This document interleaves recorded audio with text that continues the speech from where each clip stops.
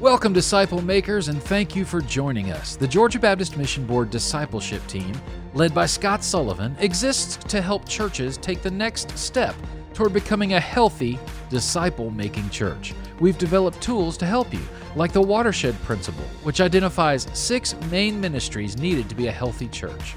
The Spark Conference, a total church strengthening event that allows you to access keynotes and breakouts all year long for ongoing training in your ministry area. Access it today at thesparkconference.com. We're also setting up learning communities across Georgia to sharpen, encourage, and resource leaders personally and professionally. Find a community near you at gabaptist.org/discipleship. Don't forget, you can find our previous episodes on Facebook, Instagram, YouTube, and your favorite podcast platform. Now let's join today's broadcast. Welcome, friends. Thank you for engaging, and you are going to be so glad that you joined us today. This is the first time I've had my bride with me, Elizabeth, on the broadcast, and we also are going to be visiting with Ben and Lindley Mandrell, and super excited to share some different things from family to ministry to struggles. And let's be honest, the most important people that are on the broadcast today are Lindley and Elizabeth. So let's just give a shout out to them. We're so glad that you all are with us. So let me do a little intro here for the 2 people in the nation who may not know who they are. Ben is the president and CEO of Lifeway Christian Resources, and Ben and his wife, Lindley, have served in both the established church environment and church plant. So before coming to Lifeway in 2019, Ben pastored a church plant, Storyline Fellowship in Denver. And actually, our church in Halton was one of the partner churches that helped with that. And Lindley also served as director of children's ministries there at the church. Now, they are co-hosting a podcast now that is fantastic, and we want to recommend that to you. It's called The Glass House. We'll talk a little more about that in just a moment. And that's where they're having some transparent conversations with pastors and spouses about challenges of living in the public eye of church life. Now, Ben and Lindley live outside of Nashville, Tennessee. They've got 4 teenagers. Let me say that again, 4 teenagers, and super excited just to hear about what's going on with that. So Ben, Lindley, Elizabeth, welcome to the Georgia Baptist Discipleship family. Thanks so much. Good to be here. Yeah, well, I'm really excited to talk with you, and I'm glad you joined us. And before we jump into that, let me just give a reminder to our audience that our team has a pile of resources. You guys know we love giving things away. So make sure that you leave a comment and you'll get entered into a drawing. And now if you share the link, you'll get double entry into the drawing, an extra helping of candy corn coated with nerds when you get to heaven, if you do that. And if you missed the full discussion, you'll get to listen afterwards in YouTube, Instagram, all podcast platforms, and you can view it right here on Georgia Baptist Discipleship Facebook group. All right. So Ben, Lindley, what in the world? Tell me about some 4 teenagers living in the house. Yes. Oh, I'm tired. I'm an Uber driver for a living. So is Lindley. We talk at night after we've driven for 2 or 3 hours back and forth from places. Yeah. So our kids are all 48 months apart. And we thought when they were little that we were really tired, but what we didn't know then is that when they all went to bed at 7:30 and we had our evenings free, that was so nice. Because now, I mean, you know how it is. They're 8th, 9th, 10th, and 12th grade, and they're up late and they want to talk late, and we're not late night people. So it's a struggle, but it's great. Like, we've really enjoyed this season. You know, it's hard when you hear people just talk about teenagers as if it's a struggle, and it can be in some ways, but it's also just a real fun season with them. I know that one of the things we're going to talk about today is just leadership principles. And one of ours is the conversation is the relationship. That's a really great principle in leadership. The quality of the conversation is the quality of the relationship. And I think we would both say the conversations we're having with our 4 kids now are far better than any we've ever had, because they're asking themselves some of the biggest questions in life. So that's the trade-off. Mm-hmm. That's rich. That's rich. Gold nugget number 1. Ben's already dropped it. All right. So let's talk personal real for just a moment. How did you guys meet? And is there sort of a story behind the 2 of you getting married? How you asked her? Anything cool there? We met at Kanakuk camps. We were on staff together. I always say she was there because she was a phenomenal athlete. I was there because I had a personality, because they put me on skit team and I was doing the skits. Lindley was teaching tennis. And we were a fast and furious romance. We got married 1 year after the day we met, basically. After we dated long distance. So I was still in college and he in Arkansas and he was living in Orlando. So we dated long distance for that 12 months and then got married, pretty quickly. I went to work at that camp to find a wife and I achieved my goal. There you go. Hey, rain by spring or your money back. There you go. Well, Elizabeth and I, ours is kind of a crazy story too. I asked her to marry me on top of a billboard in downtown Shreveport, Louisiana. It said, Elizabeth Ann Harris, I love you. Will you marry me? Wow. That's like something out of a country music song. See, we don't have the same story. When he asked me to marry him, my parents said no. Yeah. So we have yeah, that was bad. A little bit of a different story, but that's because I was still in school and we, had these dreams of me quitting school and going to live in Orlando. And my parents just said, you guys can get married, but you need to finish school in the process. And they were right. Looking back now, they were right. And that's what parents do. They look out for us for sure. Right. Awesome. Well, you guys, we have found for ourselves with our boys just constantly being involved in activities and feeling like those Uber drivers for them, that finding the time to actually be able to spend quality time with them is super important for our family's health, for our sanity. So how do you guys make that a priority in your family? And then also when you have a family devotional, what does that look like at the Mandrell house? Yeah.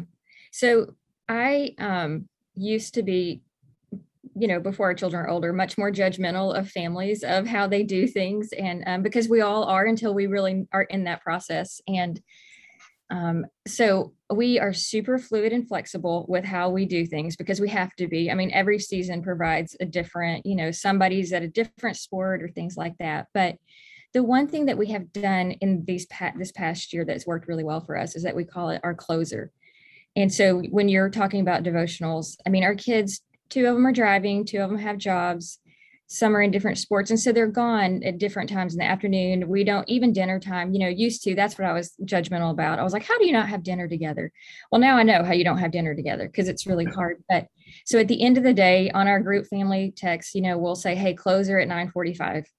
And so we'll just come together and they just know that closer is when we all come together and talk for at least 15 to 20 minutes about what happened that day, a devotional thought.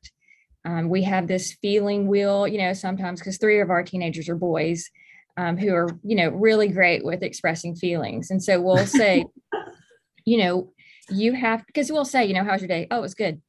So we have this wheel sometimes, and of course we don't overuse it, but sometimes we say, pick one of these things and tell us a story about that day. So, I mean.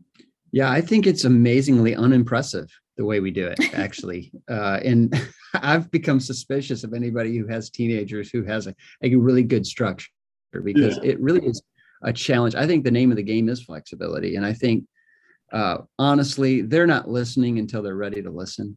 And a lot of parenting we're discovering is waiting for that moment when they are teachable and something has happened that has broke their heart or caused them great angst. Those are the moments you got to be there and really capitalize on those moments. Like our daughter right now, she's trying to figure out where she wants to go to college. And it's like a huge decision for her.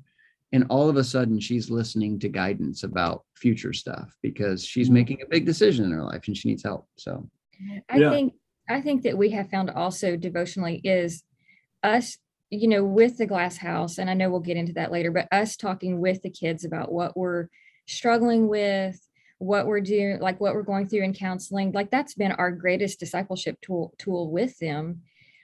Because, and we just keep saying that we say, hey, Lord willing, you're all going to be married someday and you're going to have struggles. And so we don't want you to believe that we have this perfect marriage so that when you start fighting with your spouse, you're like, what's going on? Because my parents didn't fight. So, that is one of the things too, that we really have just tried to use is, our bad experiences sometimes to help them grow through their discipleship. That's good. So that means that you guys have those moments of intense discussion like we do. Our pastor call family fighting moments of intense discussion. I really like that. Moments of intense discussion. That's a really spiritual way of saying that. That's good. And just kind of personal story and witness, if you ever want to really jump into one of those, try and build an outdoor fire pit with your wife. That's what we're doing right now. One of us felt like it was a good idea for us to have a family project and build an outdoor fireplace. So we're trying that, teaching kids, love your neighbor, be kind to your brother, and then you turn around and you yell at your wife. We yell at each other. We're like, oh, wow. Yeah. That's great. Well, we've got a rhythm too. And that's what I've always said is blessed are the flexible, for they shall not be bent out of shape. That whole idea of the family devotion, I think it's huge for us, but we've had to do the same thing. And like our 11-year-old, he has football practice at 11 years old, and he doesn't get home till like 9:30, 3 nights a week, So Elizabeth has begun something in the morning time in our drives just to maximize when you can. Right. So we have a captive audience. I have a captive audience dropping my kids off. We have a 20-minute drive to school.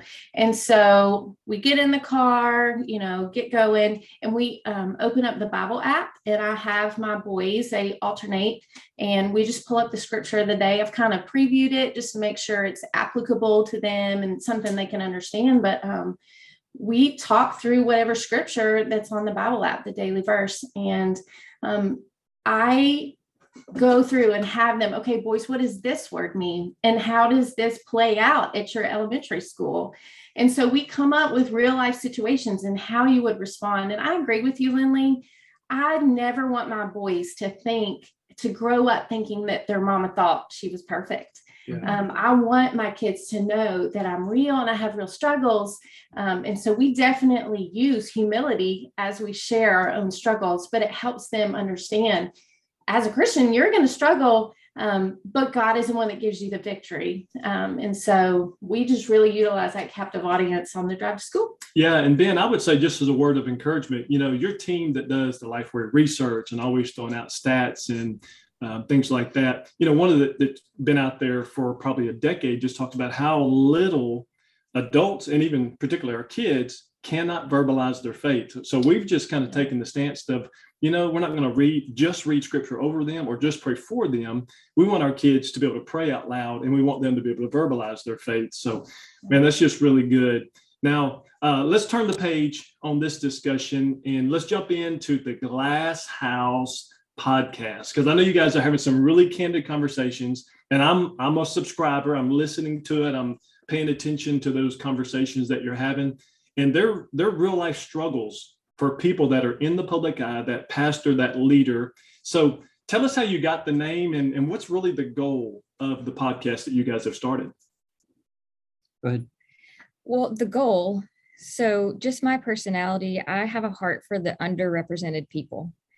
And so I think there are so many opportunities out there with social media to hear all the successes that everyone has and to feel jealous of them, because it's like, man, everybody has it together. And this person they're able to write a book and have a podcast and lead a family. And I mean, all these things. And you think, why can't I do that? And so, the struggle that we had after we came to Lifeway and got out of the pastoral ministry and realized a lot of our brokenness. I mean, and he can explain that, but we went through that year-long journey of counseling and are still in it, but it has been about a year. And we just realized there are so many people out there that are, actually almost everybody. Everyone has their brokenness. And so we just wanted to represent that side of the story of, who's out there that feels really sad, who's out there that's really lonely. And so, especially those in pastoral ministry. Being vulnerable is different than being transparent. We're learning that. Being transparent is when you're being honest. Being vulnerable is when you're being so honest that you're giving people enough information to hurt you with it. Mm-hmm. And pastors, we think, really struggle with that level of vulnerability, but that's where intimacy comes from. We think these conversations about the Glass House stuff is giving people permission to be vulnerable about the challenges of being in ministry. And there's just so many people out there right now, I'm sure who are thinking, I'm not sure I can make it in ministry. I may be looking for a change, and we're trying to give them hope and encourage them in the process. Yeah, the title, The Glass House, because those in ministry know this. Within your house, there's very few job careers that people have so much like view of what you do. I mean, a lot of people, like for instance, if you're a banker, very few people care where you send your kids to school. But if you're a pastor, they have opinions on whether you do public school or private school or homeschool. And so, that it's just that kind of imagery of, people have a view into your house, and into your personal life. So that's how we came up with that title a little bit. That's good. I mean, we didn't come up with it, but you've heard that's how it emerged. Yes. Yeah.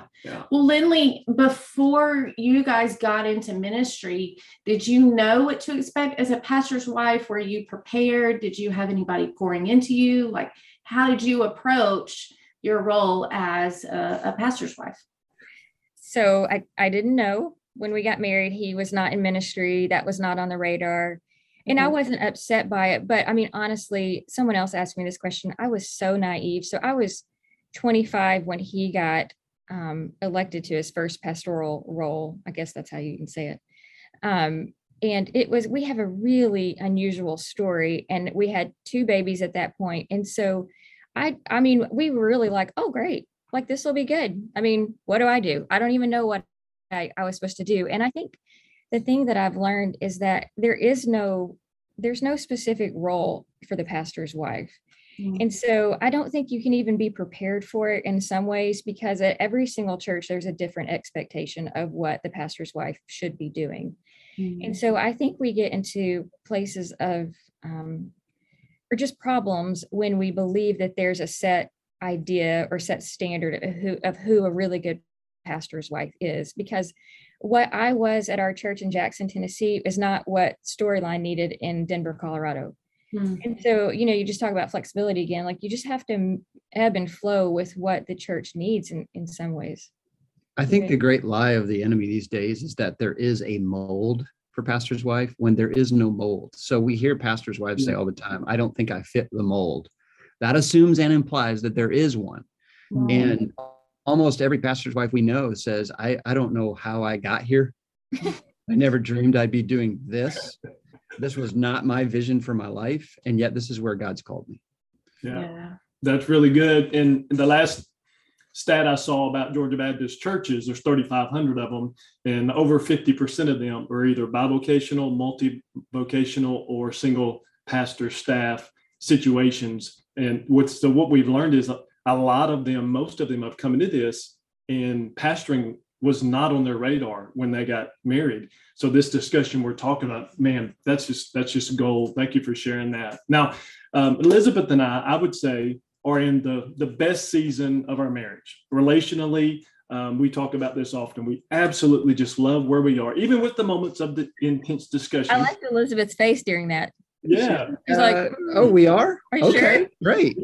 Are there bad days to come? I mean, what do we? No. Mean? But it was. I mean, early on in marriage, they were good, but there were some really hard days. Hard. But we, it's great. And Ben, I don't know if this is like for you, but my best sermons and some of those great nuggets that God gives me, I don't know why it can't be at 9 a.m. in the morning. It seems to be 3 or 4 o'clock in the morning, and I roll over and have to write it down or something. True story. 4 a.m. this morning, I'm woken up by the light on his phone. And so he says, hey, are you awake? I'm like, yeah, I'm now awake. Oh, I am now. What about this? And he says, massive steps of faith in Christ can create deeper walks of intimacy with your spouse. And I wasn't ready for that big thought, at 4 a.m. But at this point now, it's sounding good. But well, I thought it was incredible. I was just like, the Lord just woke me up and I'm just wide awake. And I had this thought on my mind for this broadcast today. And I was thinking, is this as cool for you as it is for me? And like, what do you think? So she's like, yeah, that's good. And she just went back to sleep. Yeah. That's so funny. Only happens 3 times a day at our house. Mm-hmm. Yeah. Okay. I'm glad I'm not alone. Okay. All Not the time. So here's my thought, no question. Have there been moments when you guys struggle? Because we're talking about the glass house and we're vulnerability and being honest about relationships where we are. I've listened to you guys talk through this. So have there been moments when you've struggled relationally with all the pressure? And if so, what would you say to the thousands of people who are going to watch or listen to this, who are in the exact same situation? And they're going to have struggles with their spouse.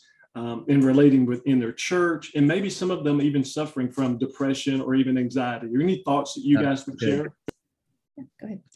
I think there's two kinds of struggles in marriage, and one is really healthy and one is not. When we set out to plant, you talk about a massive step for Christ. When we resigned our church in West Tennessee, moved 1,000 miles west to plant a church in Denver together, that stress and pressure drew us together because we were in it together. We were fighting in the battle together. Foxholes make friends. Yeah. So we were in the foxhole together. When we came to Lifeway, it was completely the opposite, and it was my fault. I kind of took this thing on my shoulders and said, hey, Lindley, if you'll help the kids get settled, I've got to get to Lifeway and figure out what we need to do to stabilize and move forward. Actually, and that's not at all what he said. Well, I didn't say it, but I wanted to say it. He didn't say that. That was the problem, is that we said we were coming here to Lifeway together.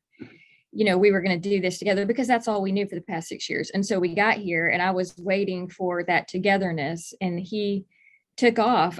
Just took off. And I was like, well, what happened? And he didn't say all that, but that sounded good. Well, but through a year of counseling together, I learned that Lindley kept using the language of abandonment, which I was like, you crazy? Like, you think I'm abandoning you? I'm home every night, kind of. Mm-hmm.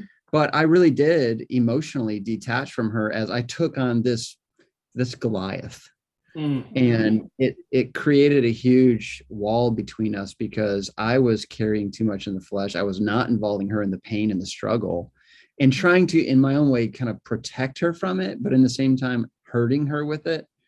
So one of the things, I guess what I'm trying to say is, in ministry, stress and struggle is a really good thing when you're dealing with it together. Yeah. But many pastors and wives don't have good communication like we didn't have. And so the church becomes a divisive thing in their marriage rather than something that brings them together. Would you add anything to that? I think I would just add, and it's so simple. So simple, but try to find help. Your marriages, I just can't stress enough how much the counseling helped us. And so I know that there's kind of a stigma around it with therapy, and we've talked to people and they've said, we should get in a couple of sessions. But it took us a couple of sessions, like a long time to even start getting to some lower levels of hurt and things that came back from like childhood that, that we didn't even know were like causing some of the problems. And so I just would recommend it so much, even in small towns. Like, there are Zoom options, which I know is not ideal because it's hard. In a small town, in a small church, pastor, when everybody knows each other, you don't want to go to the one counselor in town because it's hard. Your pride prevents you from that. So, but there are options. And I think too, just in regard to the discussion of depression and anxiety, I've heard that there are some pastors who will not allow their wives to go to a counselor because of the repercussions that it could have for his job, that where it looks like their family or their marriage is unstable. And so he's concerned about the longevity at his church. And so, yes, it may be that you have to even pull from someone outside of the church, outside of your small town. But I'm a big proponent, knowing how I battled depression and anxiety myself.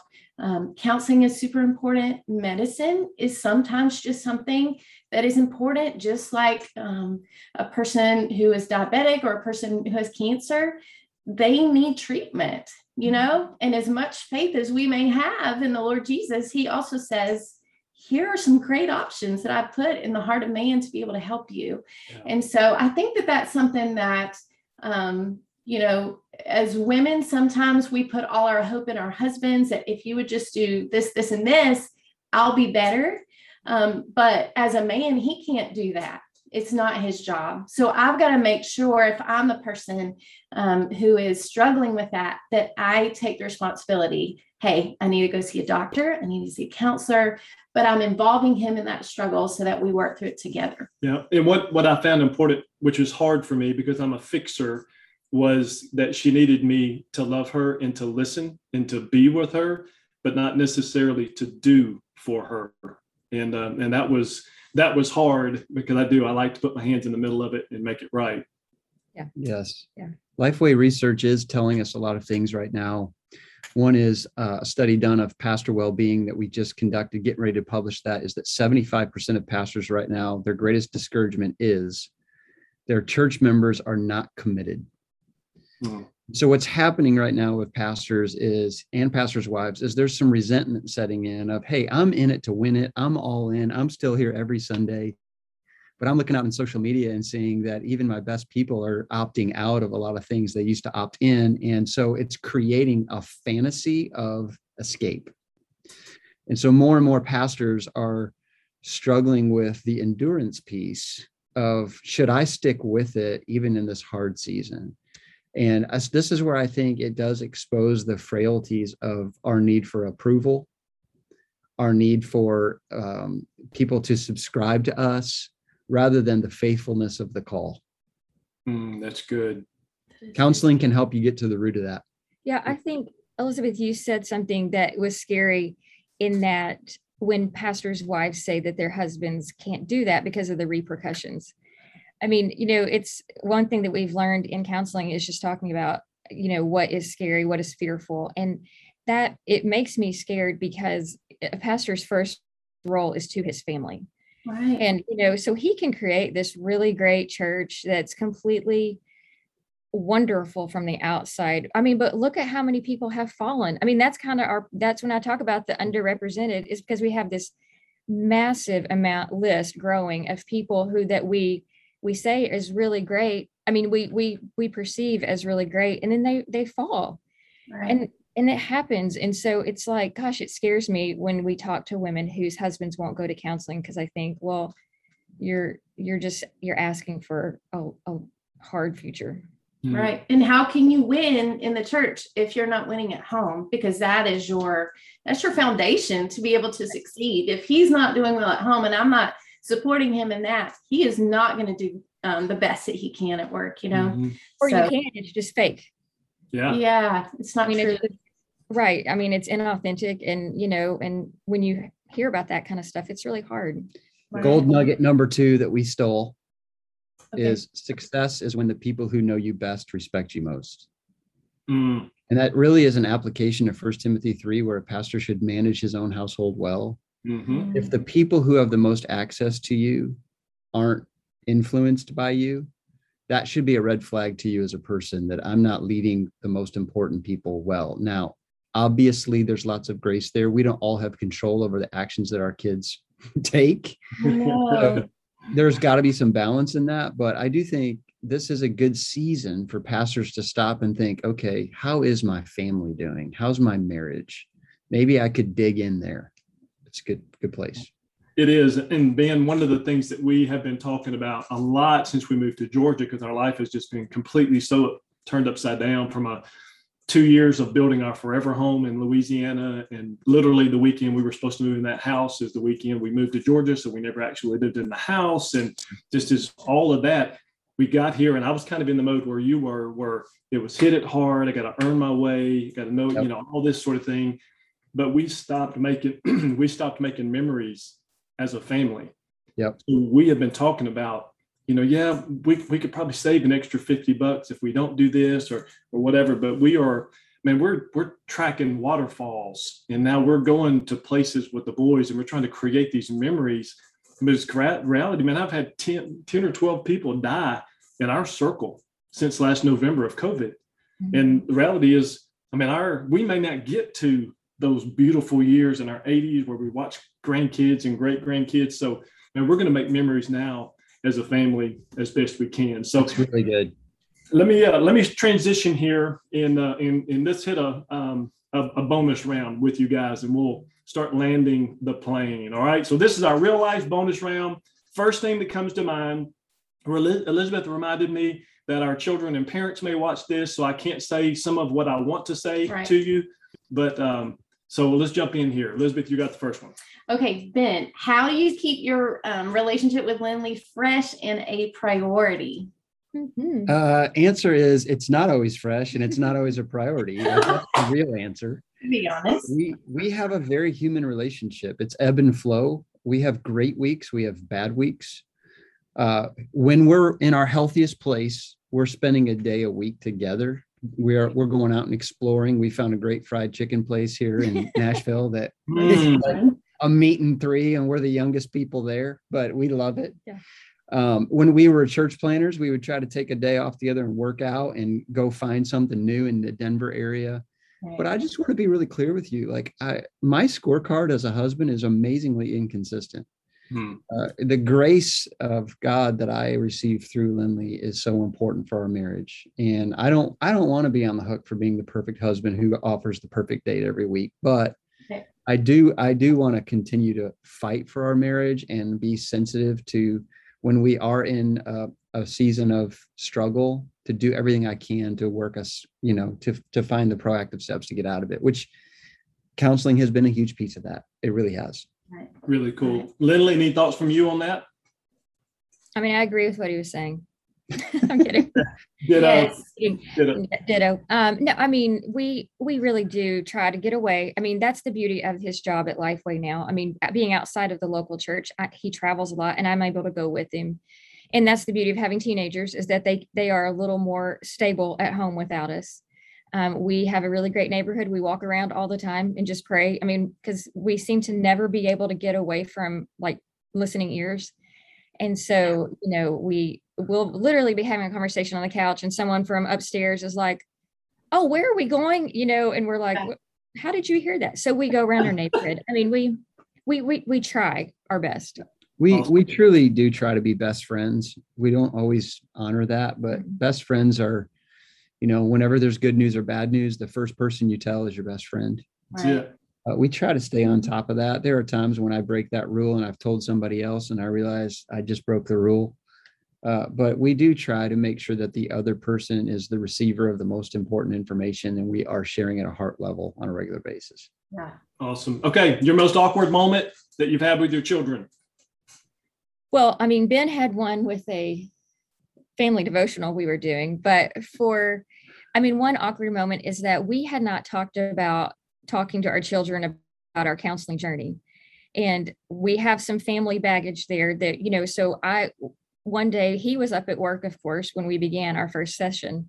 And I was leaving the house and my daughter, just said, well, where are you going? And I said, well, we're going to start some counseling with a professional counselor. And she was like, oh, that's great. Tell me about it when you get home, kind of deal. So, but I didn't tell him that. So when we got home, she was like, well, how was counseling?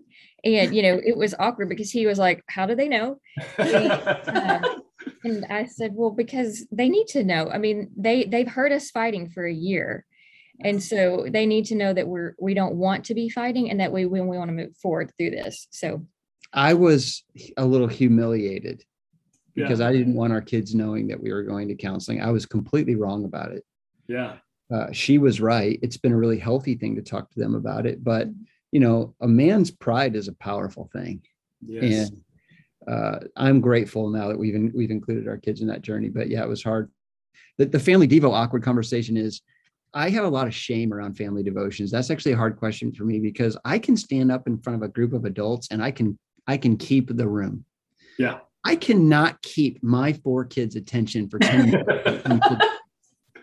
And one morning we decided to have family devotion, and I thought I had a pretty amazing insight to share. And I looked around and everybody's checked out and I just flipped out. I mean, all of my wrath came out. Oh, no. And they still talk about the day that Dad went postal at family devotion. But I came back later that afternoon and it actually produced, this is where conflict can create intimacy. I was just like, guys, look, it's important to me that I'm communicating biblical truth to you guys. And I don't feel like you're listening. And I feel a lot of shame that I'm not teaching it right, or I'm not making it interesting. Like, you help me out here. And it ended up, they had a lot of mercy on me in that moment, and it brought us closer. So I do think that sometimes things have to explode before they get better. Yeah. And I tell Elizabeth, those are the moments where I feel like she's going Old Testament on our boys when she had that. And, anyway. All right. So what's our next one here? You'll have to tell me more about that. Okay. So Lindley, what do you appreciate most about Ben? Well, I mean, what drew me initially to him is he's fun. I mean, I'm not fun, when we do all these assessments, like he gets all the fun gifts and I'm like the disciplined, structured person. And I'm like, I want to be fun. And so he is really fun. Like he brings a lot of that to the house. And even, I mean, our kids are very structured and scheduled, but like if it were up to just me, it would be like the most boring household ever. And so he adds that element to it. And then also, I mean, he's just very courageous. I mean, I just think, you know, that's one of those things I really love about him is that we together take a lot of courageous steps. You know, I mean, it's kind of like we have one life to live, and why play it safe? You know, if the Lord's calling us to something, then we should do it. I mean, because there's clearly a plan in it. And even in this point, I mean, it's taken us 2 years to even begin to think that we're here for a reason, like instead of just grieving our past life. Yeah. So, but it's good. It's good. I call it the DOF. Should I tell them about the DOF? Yeah. But sometimes Elizabeth gets the DOF title, which is Destroyer of Fun. I'm the one who's trying to have every day should be a party. If you're not having a party, something's wrong. And she brings us back to earth to make sure we're all right. So, all right. So Ben, go ahead. Well, opposites attract. I mean, I admire Lindley. Always finishes what she starts. She's a finisher. She's great at execution. She can't remember a workout that she started and didn't finish the whole plan. She's reading through the whole Bible this year, just finished the Old Testament. And I wish I was that way. I so admire the way that she keeps us on track, because I can chase so many rabbits and having a great time in the process. Well, like when he was a pastor, he would come to me and say, I think I'm going to do an 8-week series. And I'm like, you should go 4. I know that past 4, he's going to be like, oh, I wish I wouldn't have done this. This is too many. That's great. So, I mean, yeah, we laugh. Well, I think honestly, from a spiritual level, it's the spiritual gift of faithfulness. Lindley has the gift of faithfulness. Like if she says she's going to do something, she's going to be faithful, and she's going to follow through. And that occurs in a relational level with you, but also a professional level. That's why she was so great as a director of kids ministry, because she would start things and she would always see them through, and people appreciated that. That's awesome. So good. Such a good quality. Well, hey, how can we connect with you guys on social media? How can we find the Glass House podcast? Y'all tell us about that. Yep. The Glass House can be found at anywhere you find podcasts. Just Google the Glass House, Ben and Lindley. We just finished the first season. And we're recording it. And it really focuses, each episode is on one of these core emotions that pastors and wives struggle with. Like there's a whole episode on anxiety, and a well-known pastor named Fear. Dean talks just about his struggle with anxiety as a pastor and how humiliating it is to be an anxious person as a pastor. So we're kind of walking through these emotions that real people called pastors and wives feel. And that's been pretty cool. So other than that, you can find us on social media, on Instagram, in those places. And you, disclaimer, you're going to be really disappointed by my social media. I'm not one of those that is good at stories or anything like that. So if you want to see pictures of our children or dogs, you're good. That's it. Awesome. Well, look, Ben, Lindley, Elizabeth, thank you so much for joining me today. And thanks for all you're doing to serve churches across the globe. Dr. PJ Dunn, thank you for producing today's show. And I want to remind you, our listeners, that we are only able to do the broadcast because you guys give generously to the cooperative program. So thank you for doing that.